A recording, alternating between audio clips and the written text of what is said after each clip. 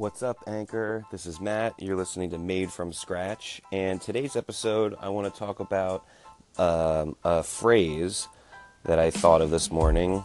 Might be a famous quote. Might just be something I thought of. You can look it up.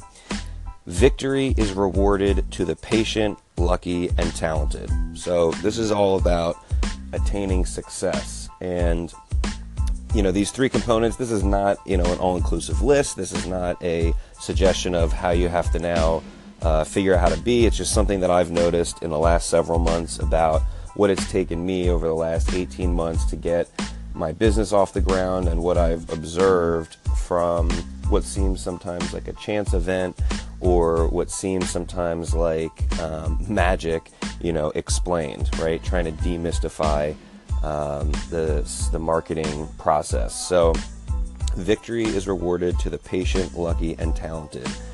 Stay tuned. I'm going to talk about patience, luck, and talent in the next couple of segments and how that relates to success and some idea, again, this is not a comprehensive roadmap, but some idea about what that means, how to attain that, and how to maintain that. Patience. So you hear a lot about this from different entrepreneurs and motivational speakers and football players and all kinds of stuff. And it's totally true. And, one thing about patience is that it's often viewed as a very active and intentional outcome. So it's like, just be patient, and people are like, all right, I'll hold the line, I'll wait for it, that kind of thing. But there's another side of patience that I think is oddly empowering, and it comes from an episode of Mad Men that I watched the other day where Betty Draper, if you haven't seen the show, spoiler alert ahead, Betty Draper is advocating or lobbying for some local politician, and her and a couple of the other ladies end up going to some sort of town hall meeting, and at some point they get what they want, and Don asks her something about it, and she says something to the effect of, when you have no power, you have to delay things.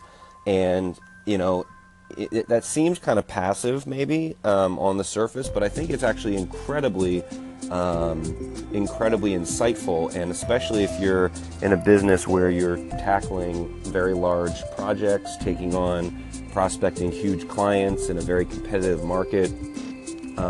Once somebody is after you and they want you, they want your service in some respect, it's, you want to be good with customer service, right? But you also want to be patient in delivering information. Sometimes playing hard to get or being hard to get has value to it, or you can see how much value you really have. If the client starts to pursue you in a serious way, that might be a signal to you that that you're a winning bid, or a potentially winning bid, or that you've got some value that maybe hasn't even been expressed yet. So that's very important. And another way you could look at that level of patience is waiting for the perfect moment to strike. So it's, not everything happens overnight, and not everything needs to take, years to accomplish, but there are sometimes those perfect moments when serendipity aligns and, things go exactly the way that they're supposed to, and there's this window of opportunity. And I think a lot of people are afraid that, on the other side of patience is hesitation. So that's the balance to walk there with patience, is the difference between patience and hesitation. Hesitation being when the moment is perfect and you doubt anyway, versus patience, which is something to the effect of waiting for the right moment or doing what's necessary so that when the right moment is there, you have all that you need to strike. So I just thought that was a really valuable thing brought to me by Matt Weiner or Weimer, how do you say his name, from Mad Men? Anyway, Betty Draper, brilliant point. When you have no power, you have to delay things, or when you do have power, you want to wait for the perfect moment to strike.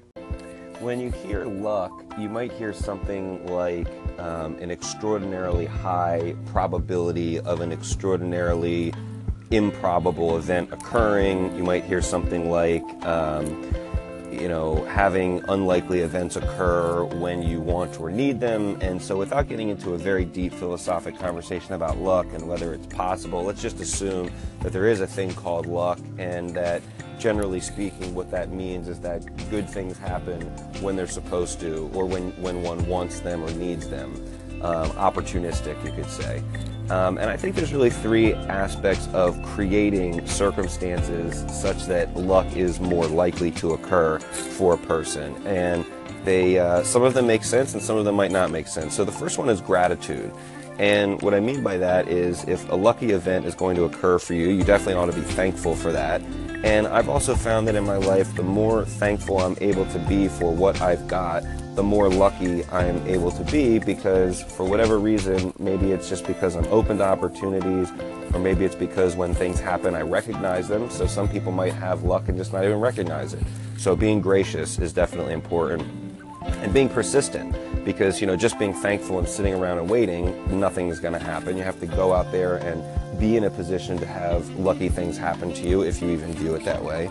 And the last piece is confidence. So if you're persistently charging forth and, let's say, prospecting a client or something, and you're very weak and timid and meek and not able to communicate clearly about what value you bring, that persistence won't make a difference. And doesn't matter how much you appreciate that opportunity, it's not going to happen. So being gracious kind of gives you a grounding to go after what you want. Being persistent makes sure that if you're not the most important part of other people's lives, that you make sure that you're there enough to get the decisions that you want made in your favor. And being confident ensures that that you demonstrate that you're worthwhile of those opportunities that you want to be lucky for. So patience, as I spoke about a moment ago, making sure that you're either waiting for the perfect moment to strike or delaying if you have no power until the perfect moment arises.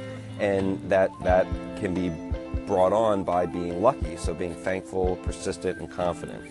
Again, not a deep dive into the philosophic relevance of luck, just a sort of surface level and colloquial use of the term. Hopefully that helps, because I do believe that you can, in some senses, create your own luck, or let's call it fortune if you disagree with the premise of luck. So there you go. The last piece of the phrase victory is rewarded to the patient, lucky, and talented is talking about talent. And so I want to talk about three aspects of talent to describe what it takes to achieve victory and success in this paradigm.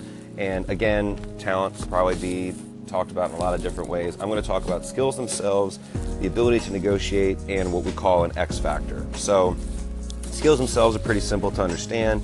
If you think about a painter, let's say, and you put two painters up against each other and you put a flower or a still life in front of both of them and you say, paint this like a photographic representation. The one that's able to do that so well that people are fooled about which is a photograph and which is a painting would be more talented. And the one who makes it look like a shitty, child's drawing or something obviously has less talent. So there's degrees of talent. I guess at some point you could say that someone is so untalented they have no talent in a certain area, but you're talking about skills themselves. You're talking about the ability to execute a task. Then there's an aspect of talent that has to do with negotiating. So some artists, again, let's look there, who are very talented, have negotiated for themselves high rates for their talent, because that's how you get recognized in some sense for what your talent is. Now, of course, there are unknown talents out there who are probably the best at what they do or could be the best at what they do, but unless they've negotiated socially or professionally for a fair value on the market, at least in terms of victory, there's not really much to talk about with an unknown hype, right? So negotiating for your talent or having somebody else do that, maybe that's why there's talent managers and agents out there for actors and directors and stuff, is very important. And you can't really consider yourself too talented unless you've negotiated enough in the public domain for it. And then the third thing is the X factor. So, that I think goes back to a combination of luck, patience, and talent. So if you're gracious, persistent, confident, and you wait for the right moment to strike with the right skills and you've negotiated for yourself, that's the X factor, is really tying it all together.